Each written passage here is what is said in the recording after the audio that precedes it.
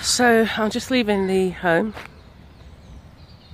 and again it's always hard to leave because you want to spend as much time with mum, and it's a weird feeling because every time I leave I'm there as her daughter, as her, I'm no longer fully caring for her because she's in a home. But you have to have it's like there's a part of you that has to shut down to be able to cope with leaving.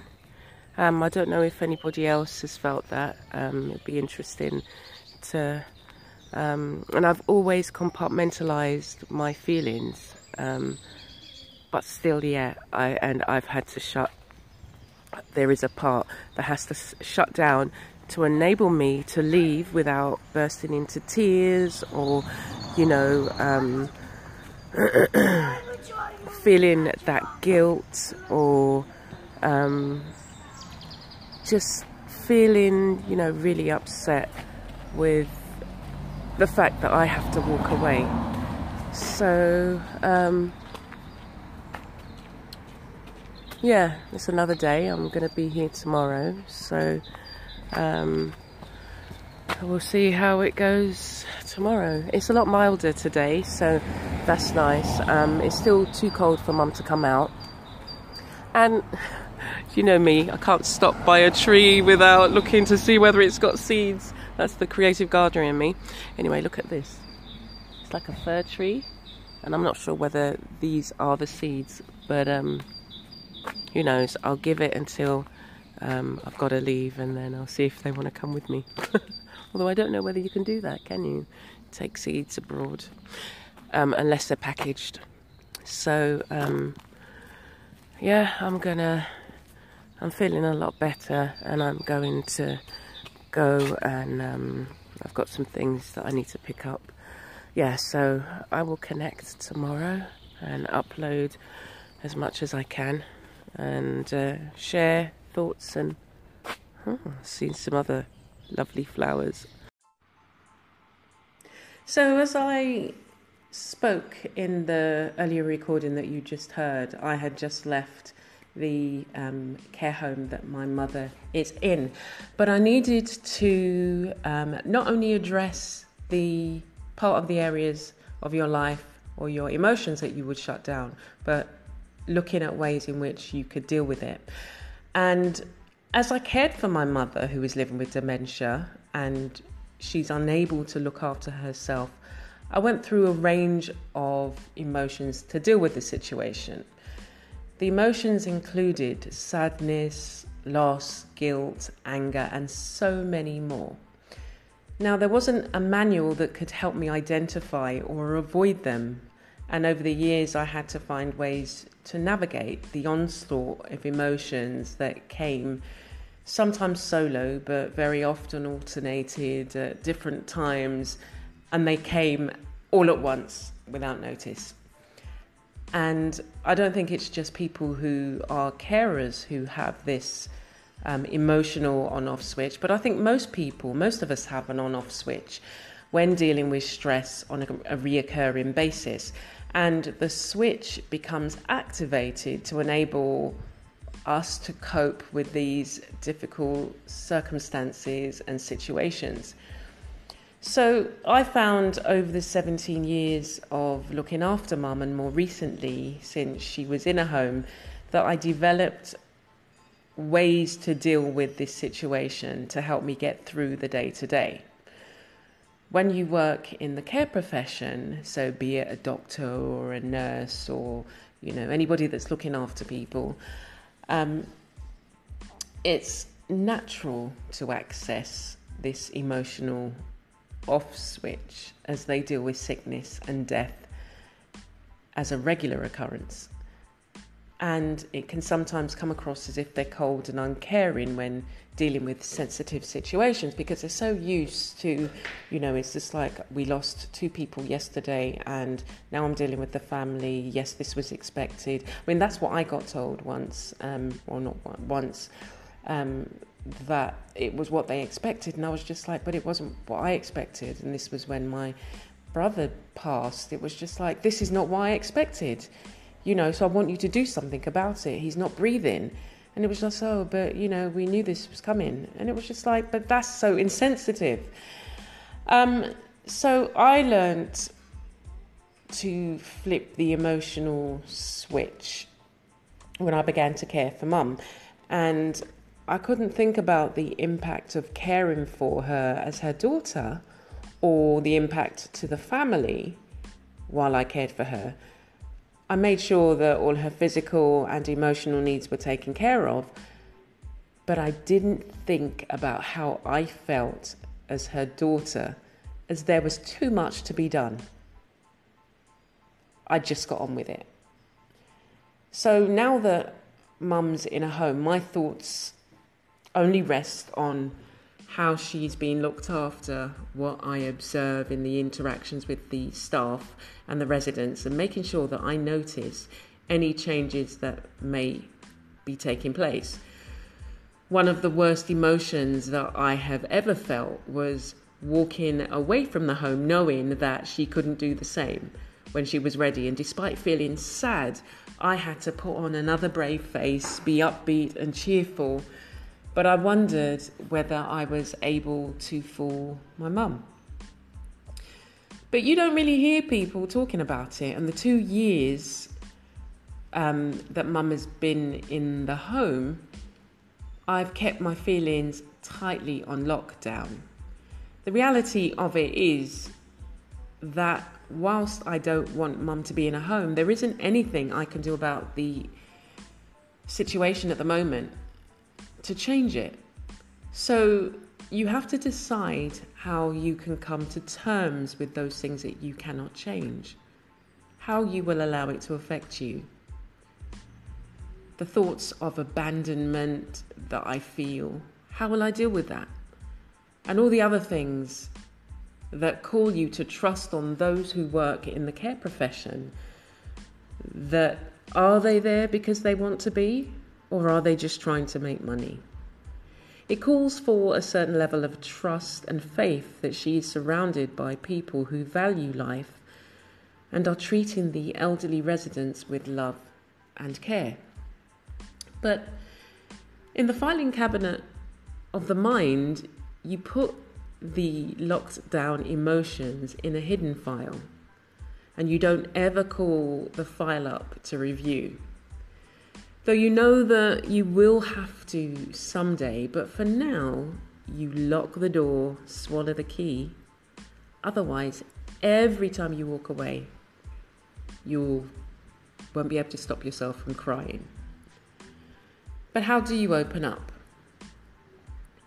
Once you've flipped the switch and shut down all those areas emotionally, how do you reset? This is a question that I pondered on for quite a bit. For a long time, I didn't want to think about it, let alone write about it.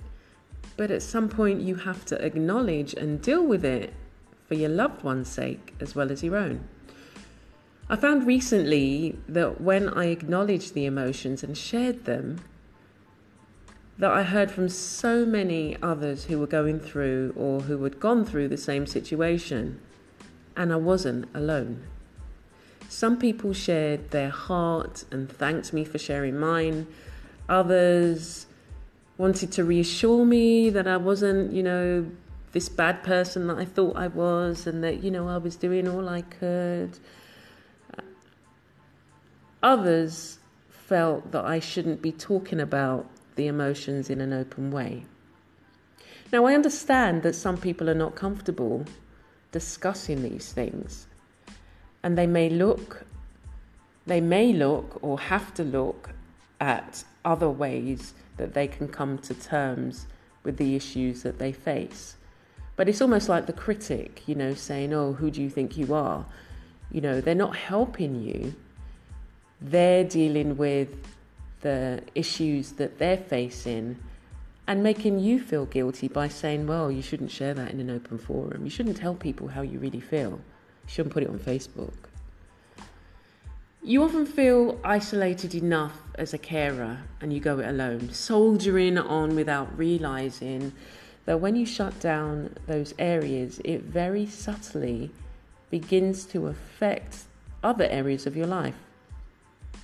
So I felt that my voice was being affected. It felt like there was a giant lump in my throat and I couldn't express myself.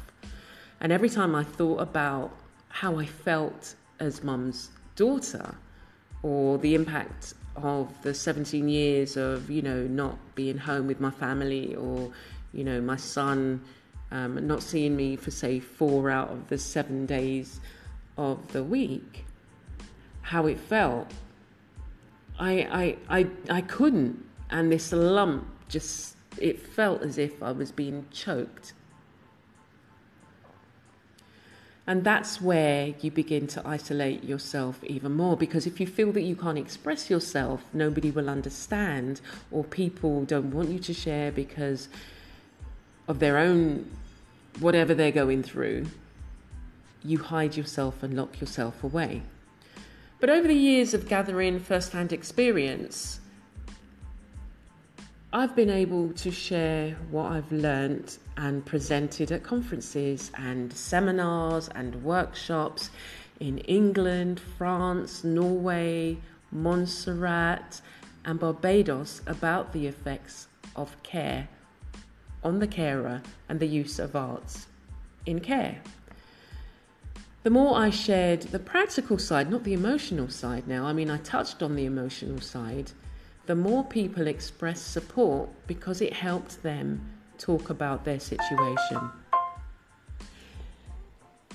It helped non-carers relate and emphasize with those who are carers, finding ways that they could offer help and look for strategies for creating a support network. Carers support services. So it's absolutely vital that carers have support systems in place that they can access to discuss what they're going through alongside meeting others who may have different methods for coping. There needs to be recognition of cultural differences and also reaching those carers who would not normally use the services, so who don't go to a daycare centre, or who don't go to their local, use their local resources. But sharing your experience with those who relate stops you from permanently locking down the negative emotions that, if internalized for an extended period, will affect your health and well-being. So finding out about your local carers group or activities for support, or even starting your own amongst, friends and family is important. The art and alternative therapies, and more recently garden therapy, have always been a go-to for me, and I've spent my time researching and developing different ways to not only help me, but to give my mum a better quality of interaction, whether it be through massage, singing, or playing music that she can relate to, down to creating simple instruments and age-appropriate toys, say dolls that are dressed like, say, how my dad used to dress, say the what people used to wear in the 60s, or when they were coming from Jamaica to England, what kind of clothes that they would wear, and dressing dolls like that so it can be a talking point. But she appreciates this interaction, and I've found the more I speak to people who are, say, in the early stages of dementia, or their carers who are caring for people in the later stage of dementia, they appreciate these kind of activities because they don't want to be seen as given children's toys or toys for babies that make, noise, or, books that are for like babies learning to read. They want something that is appropriate to their age and it means a lot to have those things that are available for them. So whilst, in closing, shutting down certain emotions might help you in the short term, you have to realize that it cannot be a permanent solution, and it will impact negatively on your health and well-being over time. Making sure that you have things in place along the way will help you find more balance to your situation. And I will be posting, if you go to my blog, Reality Arts-Creativity, you will find previous posts that I have talked about in my role as a carer looking after mum, but also creative activities that I have utilized in my role as a carer. Things like, journaling, instruments that I've created, like maracas or shakers that are also tactile as well. And if you want to support some of my initiatives to provide free online creative resources for those who are carers, perhaps you will consider joining me on Patreon. And if you listen next week, I will be placing details on the description so that you can click on the links and go to the Patreon page and become a patron. Mouthful there. Become a patron, and there are a range of different tiers and rewards that you will have access to for signing up and subscribing to the Patreon. So I hope that that's addressed a range of different issues, and it's enabled you to see how, yes, we do have this emotional on-off switch that we sometimes have to access, but we need that balance to be in place where we can press the reset button and tap into those emotions that we've shut down on and bring healing and love and nurturing back into our lives and balance. So stay blessed and be a blessing.